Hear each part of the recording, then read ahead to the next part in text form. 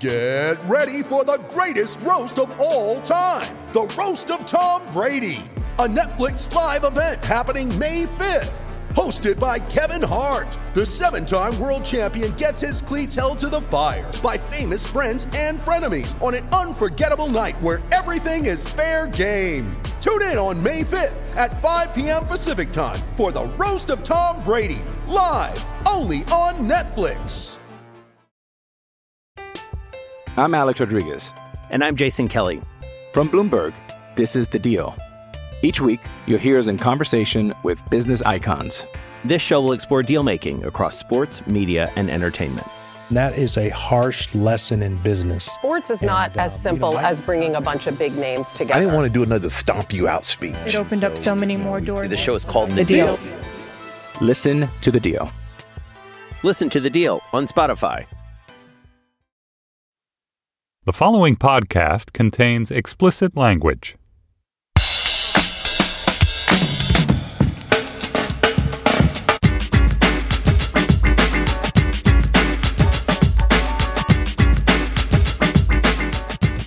Hi, this is Josh Levine, and this is Slate's sports podcast, Hang Up and Listen, for the week of February 5th, 2018.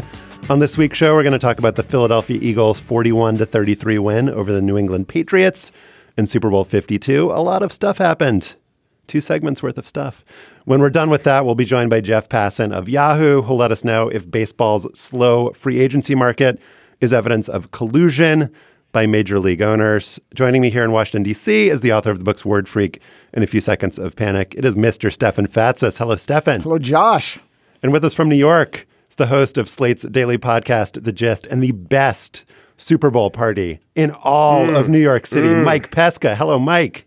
Thank you. We had macaroni and cheese in little cups, served in little mini muffin cups. I like that. That was just the tip of the snack iceberg. Oh.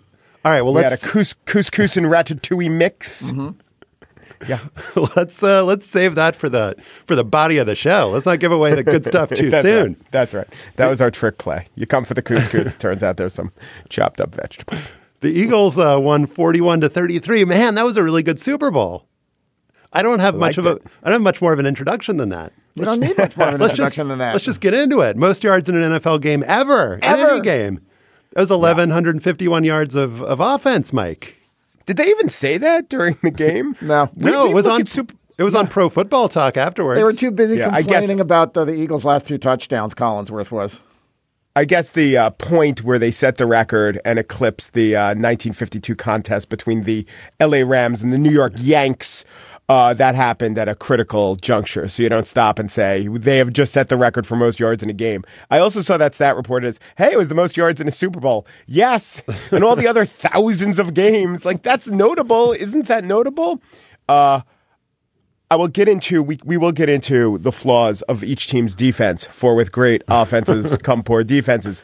However, I would just like to note one of the reasons that this was such a great game is because of the Patriots but accomplishments. So in any normal game, when a team like the Eagles showed the dominance they were showing and went out to the point total in leads at different junctions that they were going out to, we would say, maybe this is getting away. And then I guess you would say the Patriots, or the team in the Patriots, the trailing position, they stayed close enough. But because it was the Patriots, we always assume, well, if there's more than, a minute 30 left, and they're trailing by 7 or maybe 8 or less, then they'll definitely win the game. So this basically builds in a 15-point buffer. So we never say the game is anything but exciting if the Patriots are at any point within 15 points, which is what happened during the game. Take away the Patriots and what we think the Patriots will always do to come back. The Eagles were dominant. The Patriots were great on offense, but they made a few mistakes with kicks and things like that. And the Eagles didn't make mistakes. They had an interception. That was just it was a receiver mistake, not a Foles mistake. The Eagles really, maybe we should say, the Eagles put it to the Patriots and never let up, and they kind of crushed this legendary team. Let's maybe also say that the Eagles outcoached the Patriots, because Doug Peterson's game plan was fantastic. I mean, he took a quarterback that hadn't been playing 2 months ago, retailored the offense after Carson Wentz, the starting quarterback, tore his ACL, jiggered the entire offense around Nick Foles' abilities. And 2 months later, the guy played brilliantly. His passes were better than Brady's overall. And I know Brady threw for 505 yards and had probably the greatest single quarterbacking performance, arguably, in certainly a big game. Josh was very excited because he was closing in on the record for most passing yards in a game. What was it, 565? It was Norm Van Brocklin? Yeah, it was like 554, I think. 554, whatever. It was a lot. But Foles' passes were the touchdown passes that Foles threw were fantastic. They were in tight spaces that required, the only way they would have been caught was if the receivers also made remarkable plays. But look at what Doug Peterson did, just the way he called this game and the risks he took that 30 other NFL coaches probably wouldn't have taken. He went for it on fourth down twice, called that amazing play on the 1 yard line at the end of the first half that I'm sure we'll get into in more detail, on which Nick Foles scored a touchdown. That was just a perfectly executed offensive game. Super smart and super fun to watch. Why do you have to compare Foles to Brady in the first place? They both had great games. Why denigrate the great Tom Brady and praising they were Nick playing Foles? each other. That's what we do. Josh, it's because they were the two quarterbacks. And one of them won and one of them lost. That was the other reason. Yeah. No, I get it. You're right. It does make you wonder if how much of quarterback play being shitty, especially like non-top shelf quarterback play being shitty, is due to like coaches not putting. Stefan is like, I am nodding frantically. He's like looking like a bobblehead over here. Yeah. But yeah, how much of it is because coaches don't put these guys in position to succeed? I mean, we knew from 5 years ago that Foles is capable of having an unbelievable season, the year where he threw for 27 touchdowns and 2 interceptions. But the play action passes, it was the most play action passes in a Super Bowl ever, according to Kevin Clark of The Ringer, 21 play action passes. I don't know about every game in football history, Mike, but that's still a lot of play action passes. And Foles was just always kind of whenever he was rolling out, there was a receiver rolling out with him who was open. Whenever he was looking for Zach Ertz, down the seam, Zach Ertz was open down the seam. Whenever he was throwing down the field to Alshon Jeffrey, it was in a favorable one-on-one matchup. And even when he wasn't open down the field, he was throwing balls to them that were catchable into incredibly tight spaces. His interception was a really good throw, actually. Yeah. It just binged off the receiver's hands. That is correct. The whole we have a quarterback, then our quarterback goes down, and of course he's a backup and he stinks. And here's the thing, and he doesn't really fit our system. Or you get a quarterback, or even worse, you don't get maybe a good, better quarterback, but you get the quarterback who, quote, fits our system. And Peterson says, since quarterback is by far the most important position in all professional sports, maybe we should tailor a system that fits our quarterback. I mean, it's a nice point when you lose or get bounced in the playoffs and you say the quarterback didn't fit the system. People will nod and maybe not fire you. Or Peterson instead says, let's tailor the system to the quarterback. I kind of was wondering, how come we all made jokes about Nick Foles being this terrible option? He did have that amazing TD to interception ratio record when he was the starting quarterback. And Carson Wentz being hurt, I definitely think we put way too much emphasis on the fact that he was a backup and backups aren't as good. But that one game against Oakland where he really did look terrible, we put so much emphasis on that. That's why they were underdogs for the first 2 rounds of the playoffs. I could understand it with Minnesota. Well, Foles hadn't played well in a couple of years. I mean, he had put up some stinky numbers other than that game against Oakland. Yes, but did he have the system that fit the quarterback? And not only that, did he have a coach that trusted him? And I think that when we talk about Peterson, this is what made me the happiest, is that he gave the players agency. He let the players do things that other coaches won't allow players to do. On the touchdown pass to Foles at the end of the first half, this was something they had practiced for like 3 weeks. Like most plays, it had been borrowed from other places. A college team, Clemson, had run it. The Chicago Bears had run it. And they got to the sidelines, and Foles said to him, "Let's do it." And Peterson said, "Okay." I mean, how many coaches in the NFL would run a direct snap to a halfback with an end around to a backup tight end and a pass to a quarterback in the flat going into the end zone. And this was on fourth down against the New England Patriots with a chance to score 3 points for sure. Well, but for those stakes, the answer is the Chicago Bears would run it. I don't know if you saw the play. Matt Barkley caught this in Minnesota, in the same end zone, the exact same play. I know a lot of people were talking about the catch in the Rose Bowl by Oklahoma, but that was a totally different play. It wasn't a direct snap. This was the precise same play. Therefore, Peterson outcoached Belichick on that one. Yes. And what the bottom line, the point here is that Peterson trusted his players to do fun and risky and crazy stuff, and it paid off. Let's note that the Patriots ran a pass from a wide receiver to a quarterback, Amendola to Tom Brady in the Super Bowl, which did not succeed. Tom Brady, not the fleetest of foot, but the Patriots... the longest of hand or the adeptest at athletics. The Patriots had run that exact play against the Eagles 2 years ago to some success. But there's another parallel here because, as Greg Rosenthal pointed out on Twitter I remember us talking about this on the show when Belichick went for it on 4th and 2 against the Colts on that Sunday night football game, and it caused this huge kind of national conversation around fourth down calls. And then, in this game, Peterson goes for it a bunch of times, including in his own territory towards the end of the game, and everybody agrees that it's the right call. So we do see some evolution there around fourth down calls. I wouldn't be so self-congratulatory. I'm sure that if the Eagles had failed on either of those, he would have gotten killed today. But I think that when you're talking about agency and coaches, I think one of the things that Belichick has done really well over his career, he's a total asshole and he doesn't necessarily treat his players like they're people. But when it comes to in-game management and making decisions strictly on the field, I think he has been way ahead of his time and has, in a certain sense, given his players, freedom and agency to do kind of wacky shit. I do wonder whether Belichick and the Patriots were feeling kind of outfoxed toward the end of this game too. I mean, on the final kickoff when they were down 8 with a minute and change to go, they tried that deceptive kickoff return thing, a handoff on the 4-yard line, and it didn't work. I mean, maybe that's a kind of risky play that if they break it, Belichick again is hailed as a genius for trying something. He was trying to set up Brady to get the Norm Van Brocklin passing yards record. Clearly, yeah, I didn't factor that in. So Belichick really was giving his players agency there, Josh. You're right. Okay, let's go through some more of these superlatives here because I don't feel like we went through all of them. First player in NFL history to pass for 500 yards, 3 touchdowns, and no interceptions and lose the game. That was Mr. Tom Brady. First team in NFL history to get 600 yards in a game and lose. Those were your New England Patriots.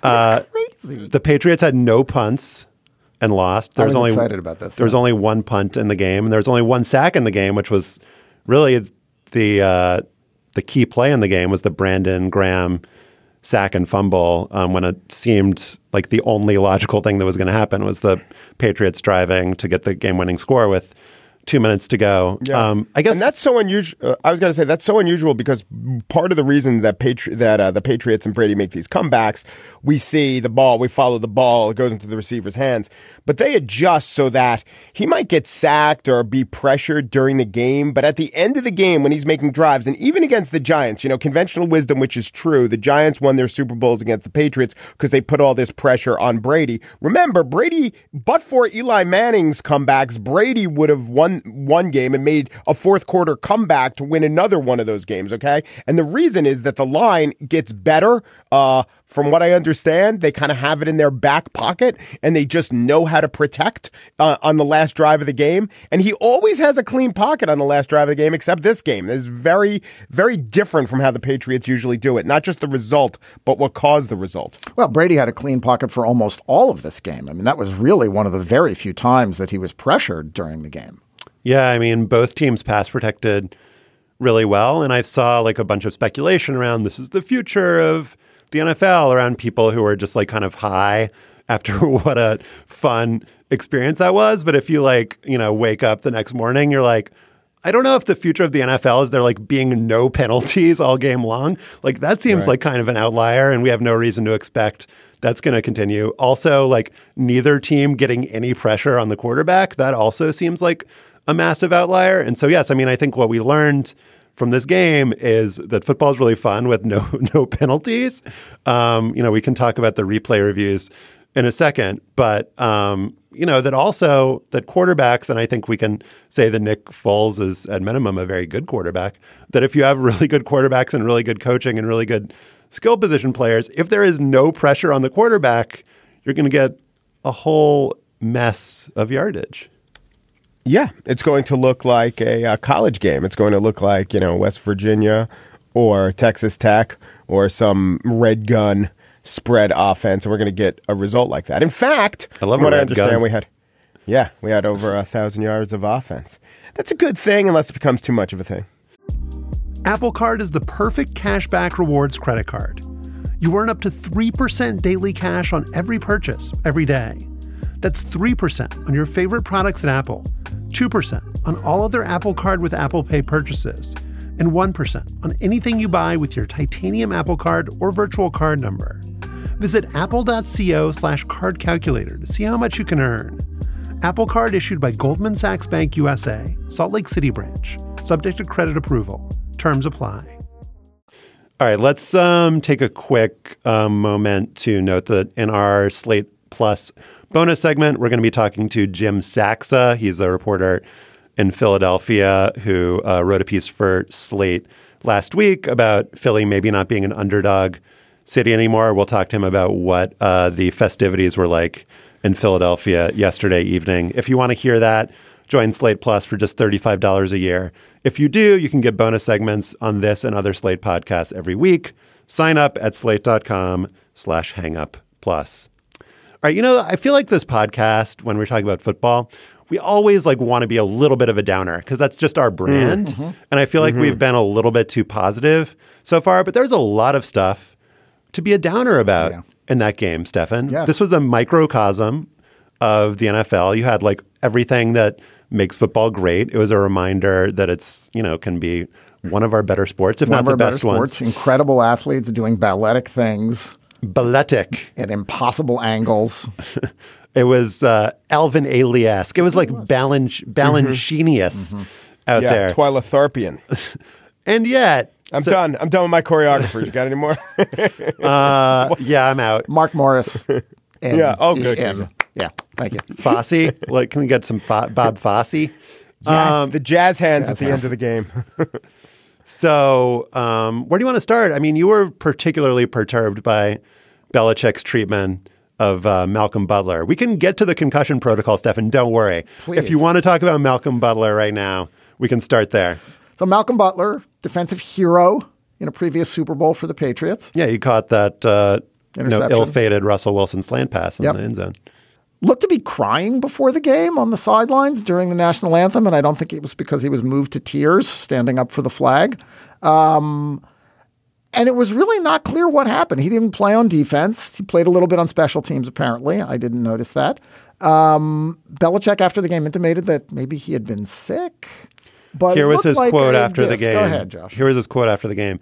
They gave up on me. Fuck, it is what it is. That's a good concatenation. I don't think Malcolm Butler thought he was sick. No. So, Belichick said he wanted to give his team the best chance to win. Stefan is rolling his eyes. I mean, Mike, we obviously were not in the practices. Butler had not had a great year.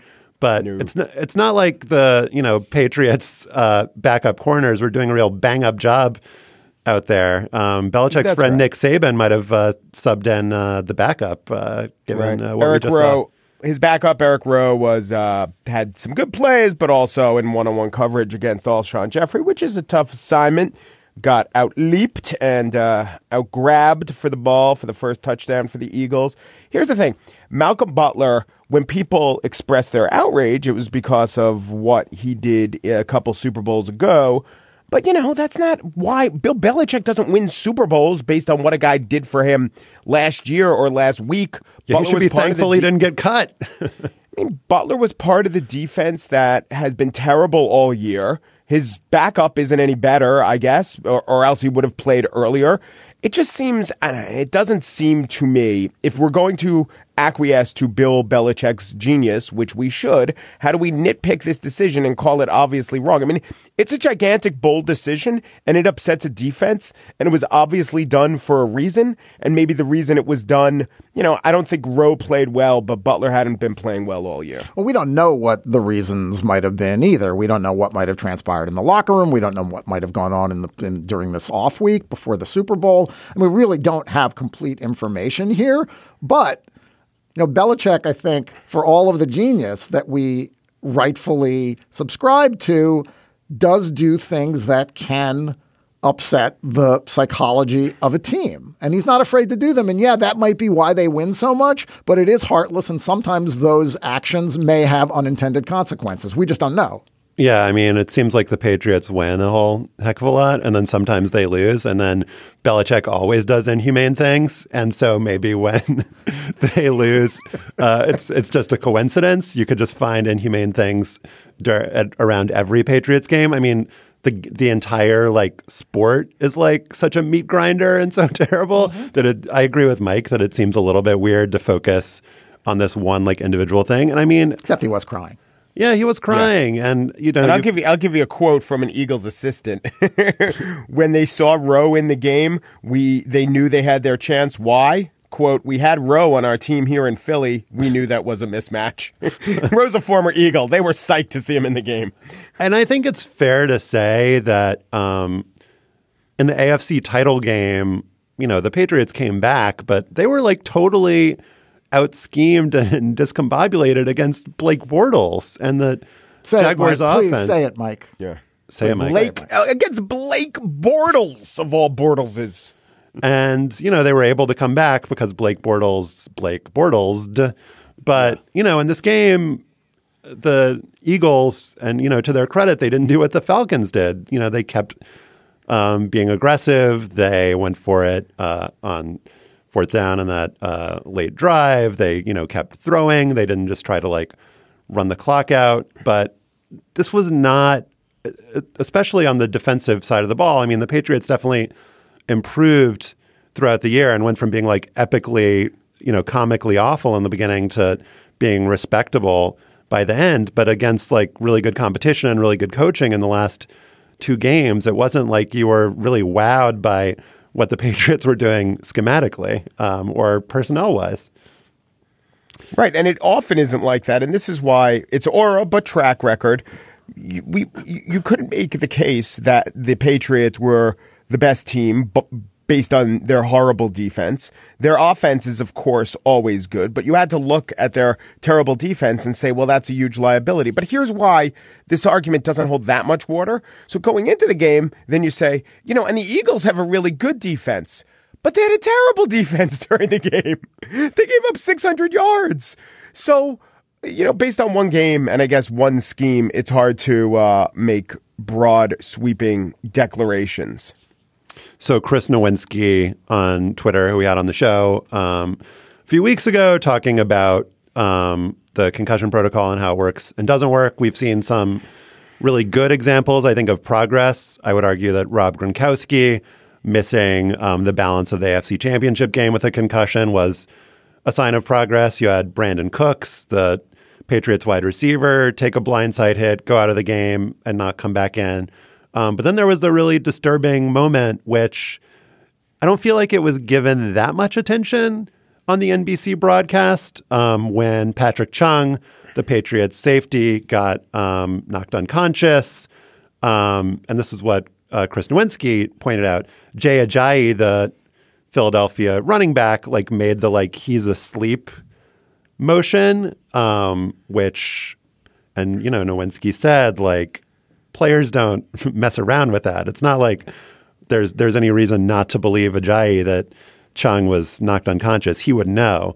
And yet Chung, went back in the game really soon after that, after what seemed like a pretty perfunctory evaluation. Blue tent. Yeah, he went into the blue tent for a short time and was back on the field really quickly. And what happens? He comes back in the game, hits his head on the turf, and goes out and does not return after that. Hit his head on the turf trying to make a tackle.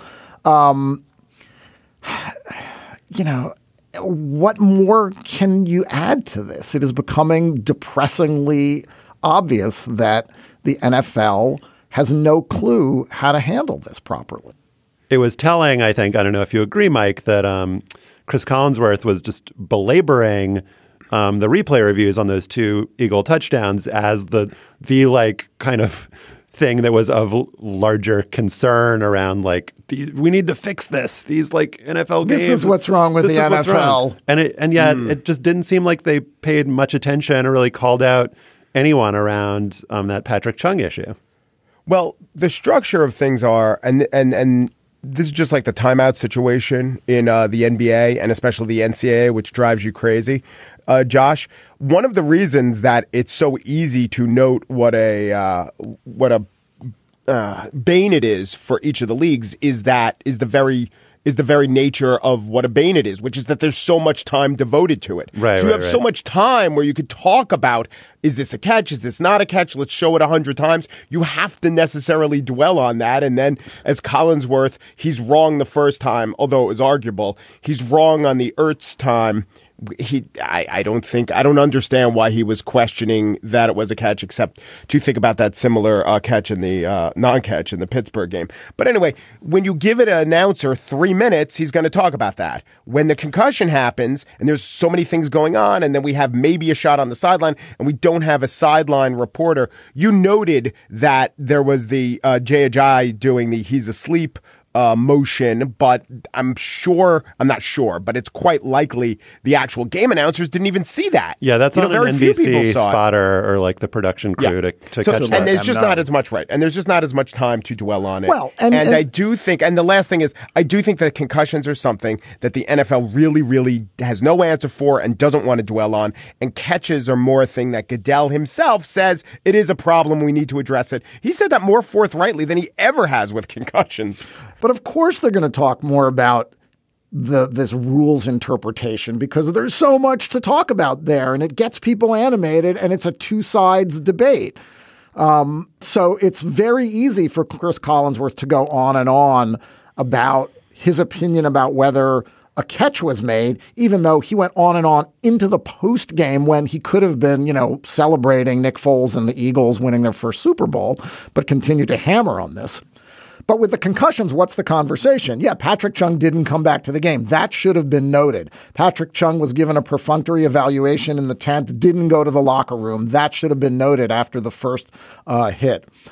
Beyond that, should the announcers have said, wow, it was really great that you see a player on an opposing team alerting the sidelines, doctors and spotters that this guy is unconscious and needs medical attention immediately.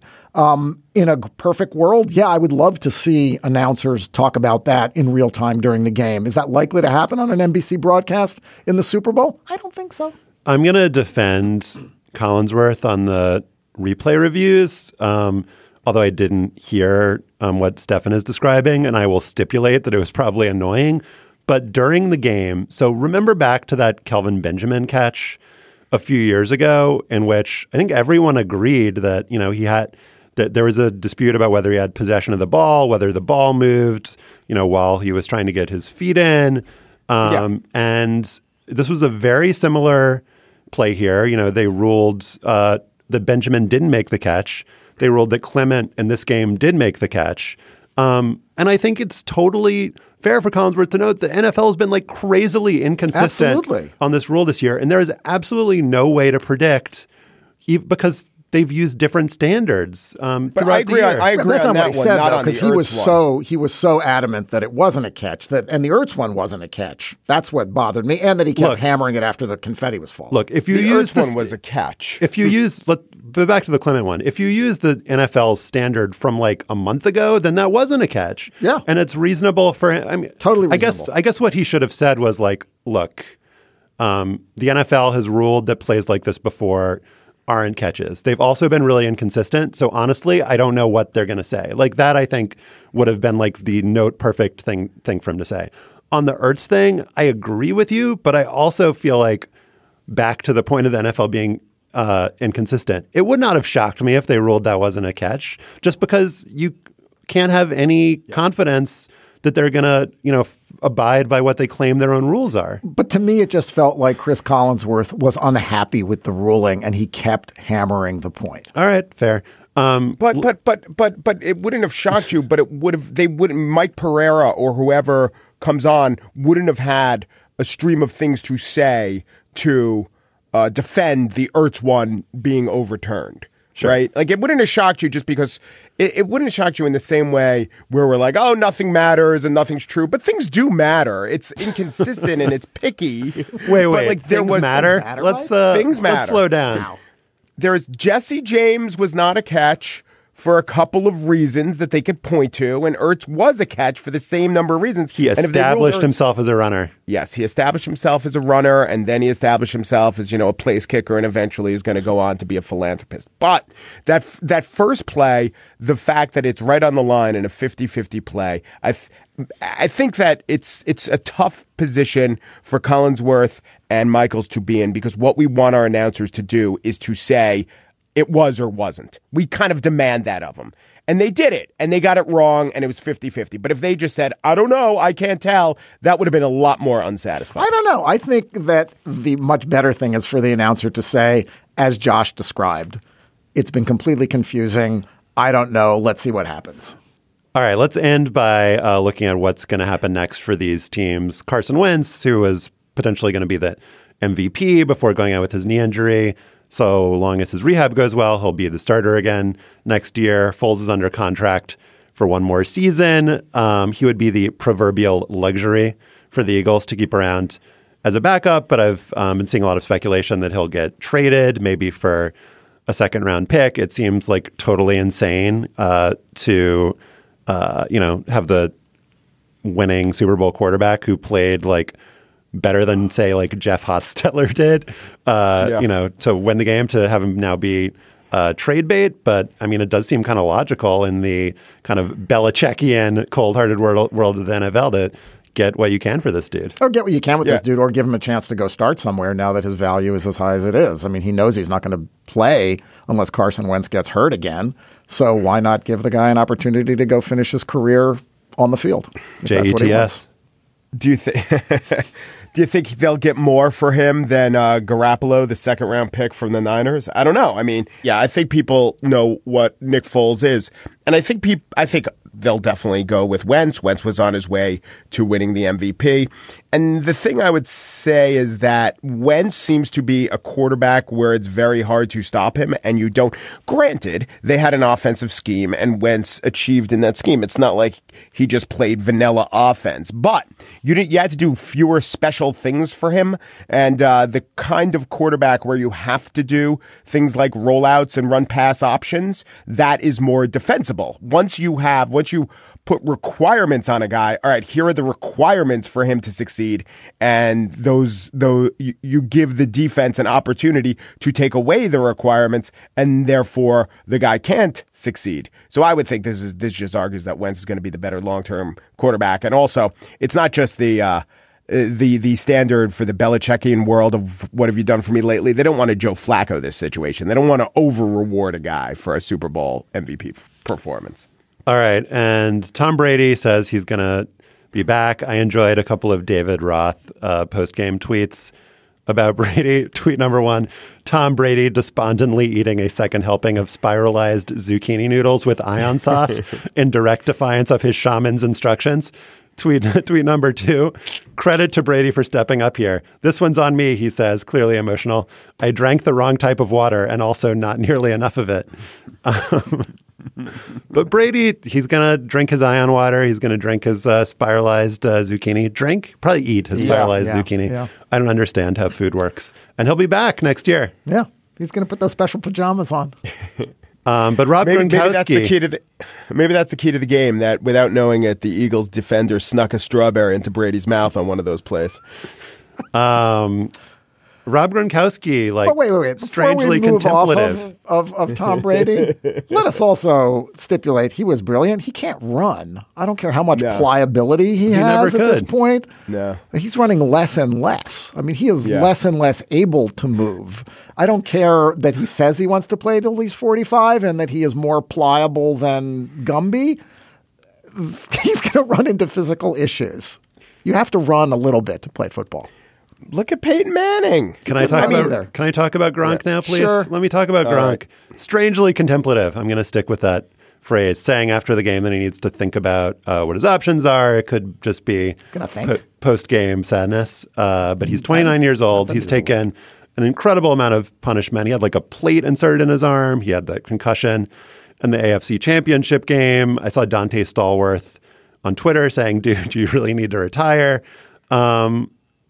It did kind of like shock me because Gronk is just like the meathead to end all meatheads. He's like, it's just like a slab of salami up there. But like to see him like thinking about his own mortality and pondering like whether this is a smart thing for him to continue doing was like very touching in a way. Yeah. And also poignant. I think poignant, but also another indication that the attention that is given to the health of NFL players post-career has an effect. If someone like Rob Gronkowski can basically sit up on the podium right after the Super Bowl and without directly saying it says, I'd like to live a little bit longer and maybe reduce my chances of getting CTE and be able to walk when I'm 40, then there's been progress. It's sort of that, hey, Doug Peterson went for it on fourth down, and hey, Jay Ajayi was notifying doctors that a dude is unconscious.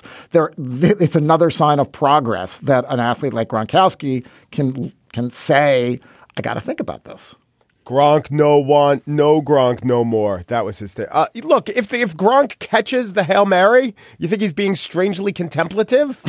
He's gonna Gronk out for all the Gronk decades to come. Would have been a Gronking to remember. That's right. Mike Pesca, our vice president of Gronk management, also the host of Slate's daily podcast, The Gist. What was it? Couscous? There was some couscous with roasted vegetables, a little ratatouille plus couscous. We also had, I believe we did have that stringated, striolated, ionized zucchini. There was a lot going on. You guys are invited next year if you're up here. Thank you, Mike. Thanks, Mike. Be well. I'm Alex Rodriguez. And I'm Jason Kelly. From Bloomberg, this is The Deal. Each week, you'll hear us in conversation with business icons. This show will explore deal-making across sports, media, and entertainment. That is a harsh lesson in business. Sports is not as simple as bringing a bunch of big names together. I didn't want to do another stomp you out speech. It opened up so many more doors. The show is called The Deal. Listen to The Deal. Listen to The Deal on Spotify. Pitchers and catchers, baseball cliche, report in a week. Not all pitchers and catchers, though. Yu Darvish might not be in a spring training camp. Same for Jake Arrieta and Jonathan Lucroy. As it looks now, more than 100 free agents will be waiting by their cell phones when camps open in Florida and Arizona. And that is creating, to put it mildly, tension among players and owners. And to put it not mildly, potential for a major labor battle after a remarkable quarter century of labor peace. Baseball columnist Jeff Passan of Yahoo Sports is with us. Hey, Jeff. Gentlemen, how are you? Well, thank you for coming on the show.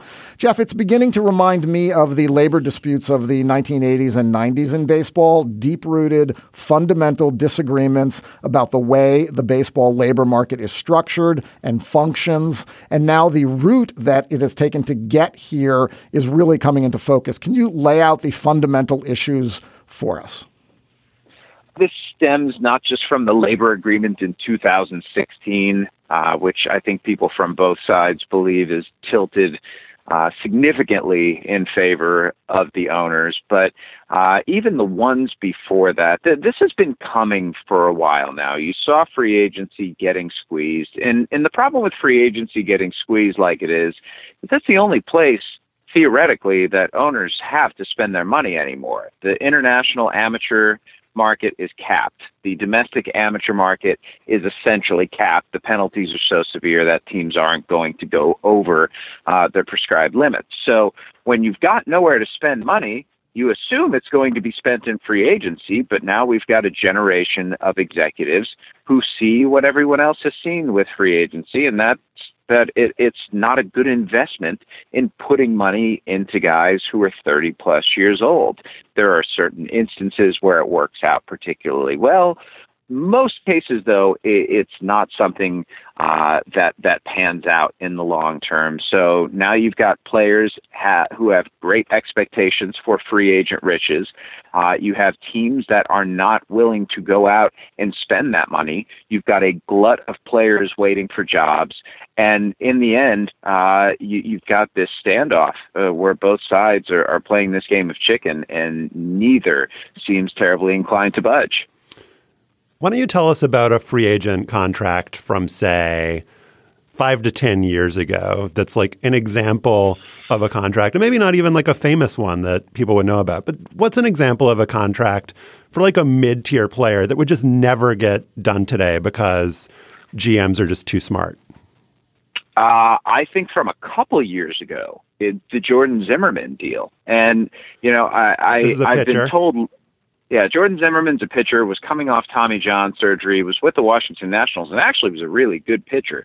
Got 5 years and $110 million. And, Lance Lynn almost is a perfect comp for Jordan Zimmerman in terms of his performance, in terms of his peripherals, in terms of him. He's had Tommy John, but otherwise he's made 33 starts every year of his career. And Lance Lynn went out there at the beginning of the offseason looking for Jordan Zimmerman money, and has been told that at least a handful of teams don't believe he's worth Tyler Chatwood money. And Tyler Chatwood got 3 years and $38 million from the Cubs earlier this year.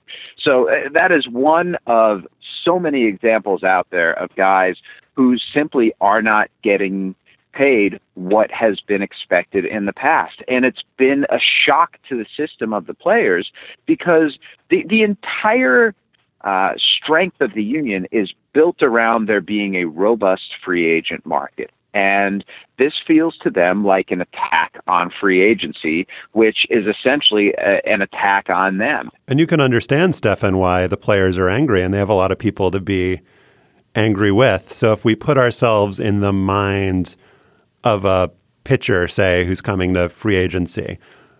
Let's say I'm a pitcher who's, got signed out of high school, and there was a cap on how much money I could get. Like, okay, I've got, that makes sense. Like other sports put a cap on how much amateur talent can get in the draft. Then, you're under team control for 6 years once you get to the major leagues where you're making like prescribed minimum salaries. And then maybe, let's say, since you're a typical major league pitcher, you get hurt a lot. You hurt your arm, or, you don't have necessarily a clean bill of health. And then maybe you finally get through and like are, one of the few who manages to make it to free agency, and you're like ready to, finally get your payday after making it through all of these like years of potential poor health and not getting, on the free market, and then you don't get any money. I mean, you're going to be pissed off, right, Stefan? Yeah, and part of this is that for 3 decades now, there's been kind of an unspoken agreement among the players and the owners, which is that we will reward you on the back end of your career for performance during the front and middle end of your career. So when you hit the market, which makes no sense and has never made sense, but because of the way free agency emerged out of Marvin Miller in the 60s and 70s, that was the deal that the union and management struck. And it certainly worked for the players as long as owners were willing to spend this way. But as you mentioned earlier, Jeff, the introduction of more analytically based front offices who didn't have careers in the game, the addition of things like the luxury tax that has curbed, has put basically a ceiling on payrolls, making teams like the Yankees and the Dodgers that may have been willing to go way beyond what everyone else was paying, now have interest in reining it in. And the trend in baseball, which we haven't touched on yet, to tank, to get your payroll down to as little as it can be, has proven to be successful for teams like the Houston Astros and the Chicago Cubs. It's an incredible confluence of things that are bad for players. Because like you brought up the competitive balance tax, that's been around forever, but it has not been weaponized by teams like it has been this offseason. Tanking, I for a long time was, I'm not going to say I was pro-tanking, but it's like I understood why teams were doing it. What I didn't do, though, was look at it from a 30,000-foot view where when you've got 5 or 6 teams that are not trying to compete, individually a team not trying to win makes sense. But as a whole, when there's half a dozen or this year even, up to 10 teams that just simply are not trying to compete for even a playoff spot, it's like the effect on the free agent market is significant. And what this all comes back to ultimately is that baseball revenues have grown obscenely to the point where this is now a $10+ billion a year industry. Franchise values over the last 5 years have gone up 2.5 times, from $18 billion to $46 billion. And the players just want their cut of the pie. And you know what? The problem for them is that in these types of battles, even though it's billionaires versus millionaires, the public tends to side with the teams. I don't get why, but it is a fact. It is a reality that players are always the ones who are being cast as greedy. And when the average salary for a Major League Baseball player is $4 million a year, it does not elicit a whole lot of sympathy when you're trying to fight over these obscene sums of cash. I don't know, Jeff. I mean, I covered some of this stuff in the 90s and during the last work stoppage in 94. And clearly, the public's perception is shaped by what reporters write. And reporters in general have become far more sympathetic toward labor than they were in the 70s and earlier, even when players were viewed as fortunate to be playing a game for their careers. Right. What seems to be, what we haven't gotten into yet here is that we're assuming that there is no smoking gun collusion among ownership to retard the free agent market this winter. One agent came out with a statement last week talking about how the lack of player signing seems to be coordinated. You wrote about this in a couple of pieces. You also wrote that teams aren't making offers to agents for players. They're instead asking agents to set the parameters for their clients. Mm-hmm. And that seems like a sign to me that there is something wrong and something deliberate in the behavior of management. I've had a lot of conversations with people people who are in the union as in players, people who work for the union, people who have in the past worked for the union. And there's a wide variance of opinions on just how difficult it is to prove collusion. People who were in the labor wars back in the 70s and the 80s, they're sitting there saying, why hasn't a grievance been filed yet? You need to be aggressive with something like this. Other people are saying, take your time, let the evidence gather, and then do something. And I think ultimately that's probably where this is going. It would not at all surprise me if some kind of a grievance were filed a month or two into the season once the market has fully shaken out. Well, Stefan, you said, there might not be a smoking gun for collusion. There also just might not be any collusion at all going on. Let's be clear about that. And we have this kind of weird tension, right? Because in the first half of the segment, we're talking about how teams and GMs are getting a lot smarter, and reporters are, obviously more sympathetic to labor than they used to be. But reporters are also really sympathetic to smart GMs and excoriated GMs in the past for making dumb deals. And so, Jeff was saying, whatever the market price of years past had been set at, it seems like it would be logical to give those guys that money. But could you argue that it's collusion if we're saying that guys in the next tier are not going to get the kinds of contracts that were kind of derided as irrational before? It doesn't seem like collusion to me. Yeah, it's not just that. I don't think the Arrietas and Darvishes of the world are going to get contracts like they did before. And I understand that. I have a study that I'm going to be writing about. I looked back at every $100 million+ contract that was signed. There have been 71 of them. 32 of them went to players before they hit free agency. 39 of them went to players after they hit free agency. And if you want to get really nerdy and wonky, you can go on Fangraphs and look at the bottom and see what the value for each year from every player is based on their wins above replacement. You know, there's a dollar value, however many million per win above replacement. And so I used those dollar values and looked at which contracts actually were good for the players and which were good for the teams. And of the 32 contracts that were signed pre-free agency, 19 of them were positive for the teams.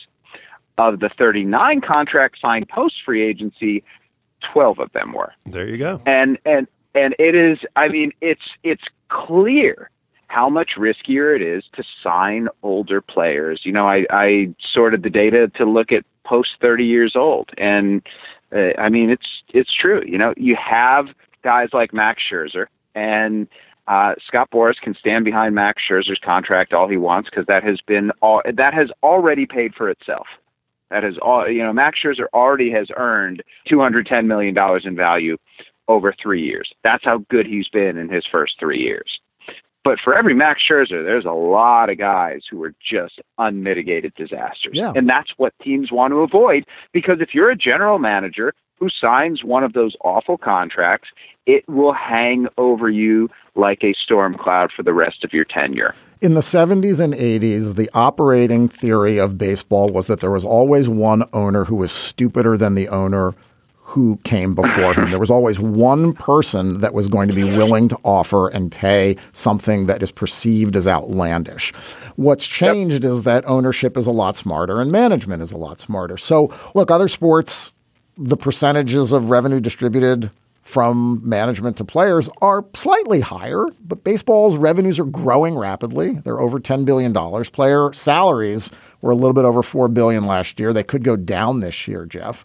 So there does seem to be position here for the union to be unhappy with the amount of revenue that makes its way from Major League Baseball to the players.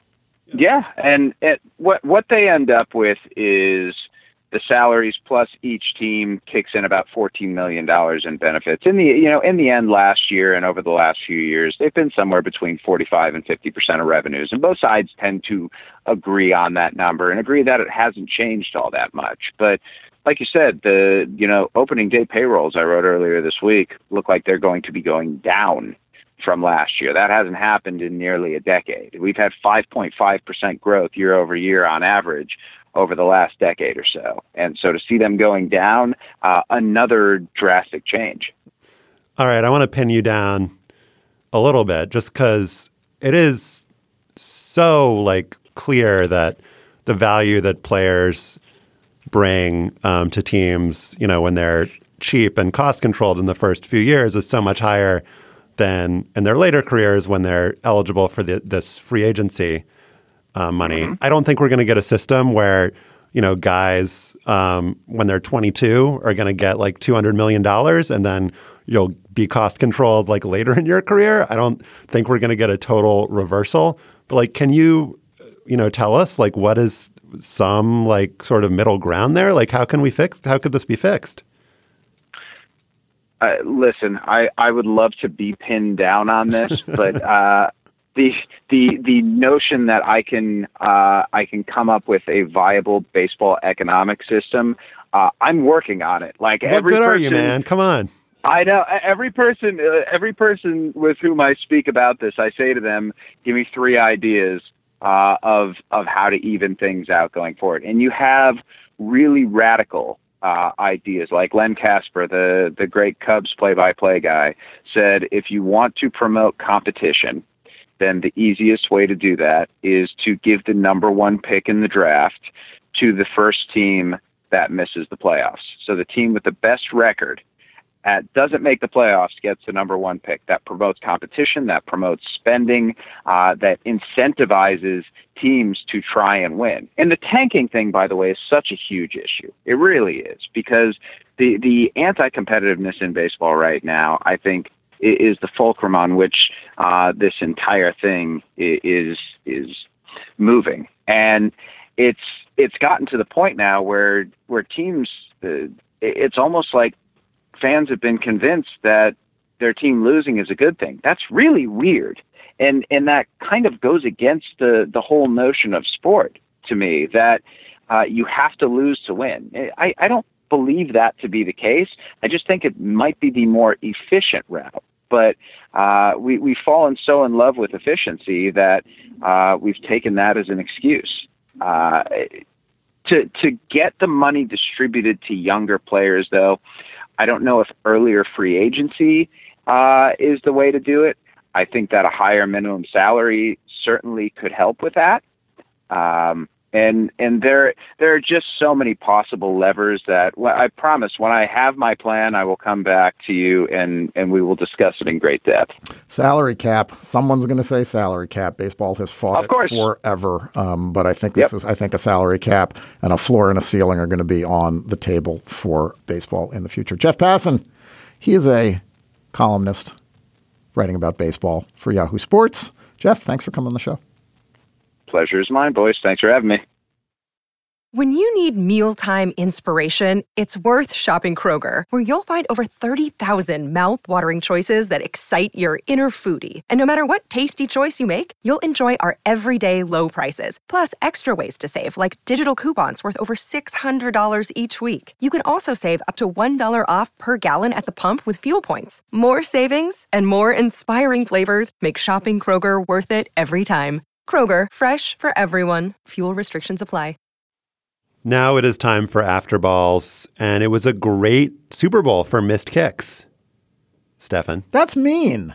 It was a great Super Bowl for missed kicks. There was a missed field goal off the upright. We had the missed extra point by the Eagles. I was looking up the history of missed extra points in the Super Bowl, and there have been 9, at least there were 9 as of 2016. So I think we're up to double digits now. And the one that caught my eye would actually be the 2 that caught my eye. This was in 1977. There was a kicker for the Oakland Raiders named Errol Mann. Mm-hmm. You familiar with Errol? Oh, yeah. Famous kicker from the 70s, sure. He was from the 70s, and he was a kicker. I'll leave it to you to determine how famous he was. So this was during the era in which mixed extra points were kind of a common occurrence in the Super Bowl. It was the 3rd consecutive Super Bowl with a missed extra point. Except Errol Mann missed 2 extra points in the Super Bowl. Did not prevent the Oakland Raiders from winning that game against the Minnesota Vikings. But Errol Mann, congratulations on being a missed extra point trendsetter. Stefan, what is your Errol Mann? Oscar Gamble died last week after just 68 years. Gamble played for 7 teams and hit 200 home runs, 21 of them, Joe Posnanski noted in an obituary, off of future Hall of Famers. He was 5'11" and an almost unbelievable 160 pounds. He generated power from a spring-loaded swing uncoiled from a bent crouch. He was great at trolling reporters. "I may be the hardest-hitting left-handed batter since Babe Ruth," he once said, and was quoted seriously. His career stretched from 1969 to 1985, corresponding exactly to my Sentient fandom, first grade through college. I guess my Sentient fandom has continued since college, but that was the peak years of my Sentient fandom. But in death as in life, there is one thing that people really remembered about Oscar Gamble. His hair, his 10-inch or more afro was a mushroom cloud of awesome that could not be contained by hat or helmet. Richard Sandemir's New York Times obit has a good rundown how people thought Gamble was a militant because of his fro, how George Steinbrenner made him cut it when he was traded to the Yankees. It does get one detail wrong. Sandemir says that Topps airbrushed Gamble's baseball card after he was traded to New York to restore his fro. In fact, the fro in the picture was real. The Yankees cap and pinstripes were painted on famously badly. But there's more to the story of Gamble's hair and his life. He was drafted in 1968 1978 by the Cubs and called up at age 19 during the pennant race the next season. The Cubs yearbook called him the Ernie Banks of tomorrow, but that winter the team traded him to Philadelphia. Why? Well, according to a 1978 profile in the Chicago Tribune, Cubs general manager John Holland learned that Gamble, while playing rookie ball in Idaho, had dated, quote, a variety of white men's daughters, end quote, and the team was worried about its image. After the Phillies sent him to Cleveland, Gamble debuted his big hair at spring training in 1973. The Akron Beacon Journal said that the afro prompted one of the biggest laughs of the day because Gamble couldn't fit a cap over it. Manager Ken Aspromonte made Gamble cut it. Gamble told reporters he lost 2 pounds of hair, 2.5 inches in height, and 3 cap sizes. Gamble let it grow during the season, though, and stuck with the oversized do in 74 and 75. There were a lot of terrible sentences written by sports writers about Gamble's hair-raising fro. This one, however, might be one of the worst sentences, not only about his hair, but about anything. It was written in the spring of 1975 by Hank Kozlowski of the Mansfield, Ohio News Journal. Quote, the only thing hanging over Gamble's head other than the most famous afro in baseball, which had been trimmed 3 or 4 inches but hardly looks it, is an alleged rape in Baltimore last year, which he prefers not to discuss since the court case is still pending. Okay, at that moment, I stopped searching on newspapers.com for Oscar Gamble and afro and started searching for Oscar Gamble and rape. UPI reported that prosecutors had dropped the case after the alleged victim withdrew her complaint, citing possible strain on her health and emotions and a wish not to involve her friends. This was after she had told police that Gamble had, quote, slapped, threatened, and finally raped her in a Baltimore hotel room. Cleveland traded Gamble to the Yankees. Gamble arrived for spring training in 1976 with his fro and a long beard. It was a Saturday. Manager Billy Martin wouldn't let him practice until he cut his hair. The problem was that the local barbershop was closed on Sunday and Monday, so the Yankees hired a barber who had never cut a black man's hair, which, based on the photos, is obvious. Gamble's wife, Juanita, literally cried. Gamble said, I feel like I'm naked. And he added, and I think he was joking, that now he'd have to turn down an offer to appear in commercials for the hair care product Afro Sheen. Beards and long hair aren't the New York Yankees, Billy Martin said. George Steinbrenner threatened to trade players who didn't cut their hair, beards, or sideburns. The good news is that players knew Steinbrenner and Martin were assholes. They joked to reporters about the hair edict and the military environment that Steinbrenner was trying to impose. The irony here was that Steinbrenner had just been reinstated from a 2-year suspension by Commissioner Bowie Kuhn after pleading guilty to 2 felony counts for making illegal contributions to political campaigns, including Richard Nixon's in 1972. After the 76 season, the Yankees traded Gamble to the White Sox for Bucky Dent. In Chicago, he let his hair grow anew, but not to its peak height. I don't want to go through all that hassle, Gamble told a reporter. Hassle because of his hair. Fucking America. The most significant part of Gamble's career story, though, comes next. He hit 31 dingers for Chicago, became a free agent. McDonald's founder and Padres owner Ray Kroc signed him for $2.85 million over 6 years. That was a lot of money at the time, and the coverage of Gamble's contract is a reminder that reporters were assholes too. Most of all, Gamble likes money was the headline on that 1978 Chicago Tribune profile that I mentioned earlier. It was written by Phil Hirsch. Hirsch quoted Gamble saying how lucky he was to have played with Hank Aaron, Willie Mays, Roberto Clemente, and Billy Williams. What was Hirsch's follow-up question? Does it feel funny that you're making more money than them? Then Hirsch wrote, "It feel good," Oscar Gamble says. I would wager that Hirsch used feel instead of feels to convey what he really thought of Gamble and repeated his full name to reinforce that Oscar Gamble was no Hank Aaron. Hirsch's profile concluded, Gamble is neither a philosophical nor sentimental man. His life is a dollars and cents proposition. What a pompous, condescending thing to say, even in 1978. Gamble had a lousy season in San Diego and was traded to Texas and then back to the Yankees, where for 5 years he part-timed, pinch hit, and hit a big home run in the 1981 AL Championship Series. Under the Padres contract, he received deferred payments for 20 years. Oscar Gamble should be remembered for his magnificent hair, but also for demonstrating that athletes should get what they can when they can and never feel badly about it. There's a lot going on there. Oscar Gamble led a full life. Josh, what's your Errol man? On Christmas Day, BuzzFeed's Katie Notopoulos asked on Twitter, what was, quote, the incident in your high school? Notopoulos got close to 6,000 replies. Among them, in my year 7 agriculture class, my teacher told us all to hold hands as someone held onto the electric fence. And a girl in my class received menacing letters from a stalker, but then it turned out she was sending them to herself. And someone left campus during study hall to buy cocaine, but when an undercover cop arrested him, it turned out to be a bag full of sheetrock. But my favorite contribution came from San Francisco Chronicle pop culture critic Peter Hartlaub, who posted a news story about a football pep rally at California's San Mateo High School in November 1986. Here's the UPI's lead. A 450-pound Bengal tiger named Rakan was just playing rough when he leaped off the stage at the pep rally and mauled a football player, his handler said Saturday.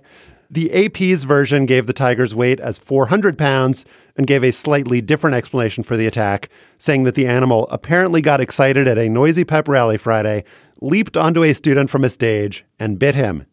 The student's name was Craig Henderson, and he was a junior at San Mateo High. The Ukiah Daily Journal's headline was, "Student, everything happens to me." That was a quote from Henderson, who said, "Everything always happens to me. A couple of years ago, I was bit by a dog."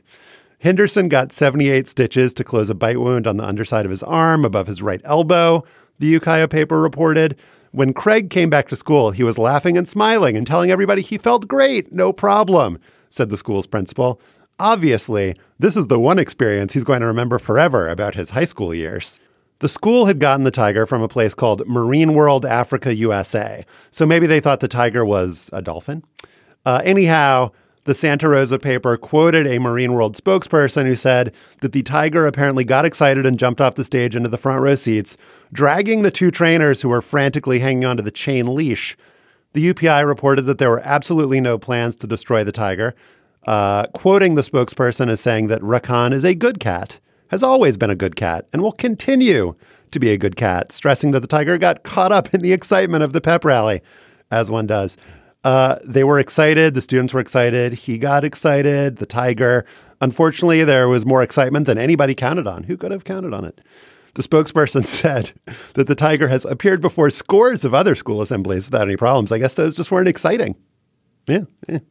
While we know Henderson was okay, I was wondering what happened to the tiger. Indeed, the tiger did not get destroyed. Per a 1997 article in the San Francisco Chronicle, Rakan was still at Marine World, although he was troubled by a stiff back and was receiving chiropractic treatment.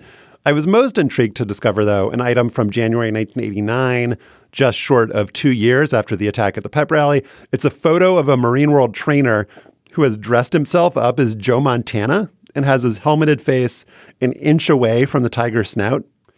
The caption on the photo, "Now this would be a tough Bengal defense for San Francisco's Joe Montana to face come Sunday." What can you say? The tiger just loved football, Stefan. You couldn't keep him away. Great idea to just get the tiger back in the Bringing mix. us back to the conundrum of what would be a good mascot to put on the field at any time. Clearly, this tiger would have been a good mascot to bring into the game. Did some damage. That is our show for today. Our producer is Patrick Fort, and our intern is Jason Rosenzweig. To listen to past shows and subscribe or just reach out, go to slate.com/hangup, and you can email us at hangup@slate.com. You should also check out the Double X Gab Fest. It's a bi-weekly podcast about feminism, gender, sexuality, health, politics, Beyonce, and other issues of interest to women and their friends. It's hosted by Hannah Rosen, Noreen Malone, June Thomas. You can get it every other Thursday. We're going to slate.com/XX. For Stefan Fatsis, Josh Levine, remember Zalmo Beatty, and thanks for listening.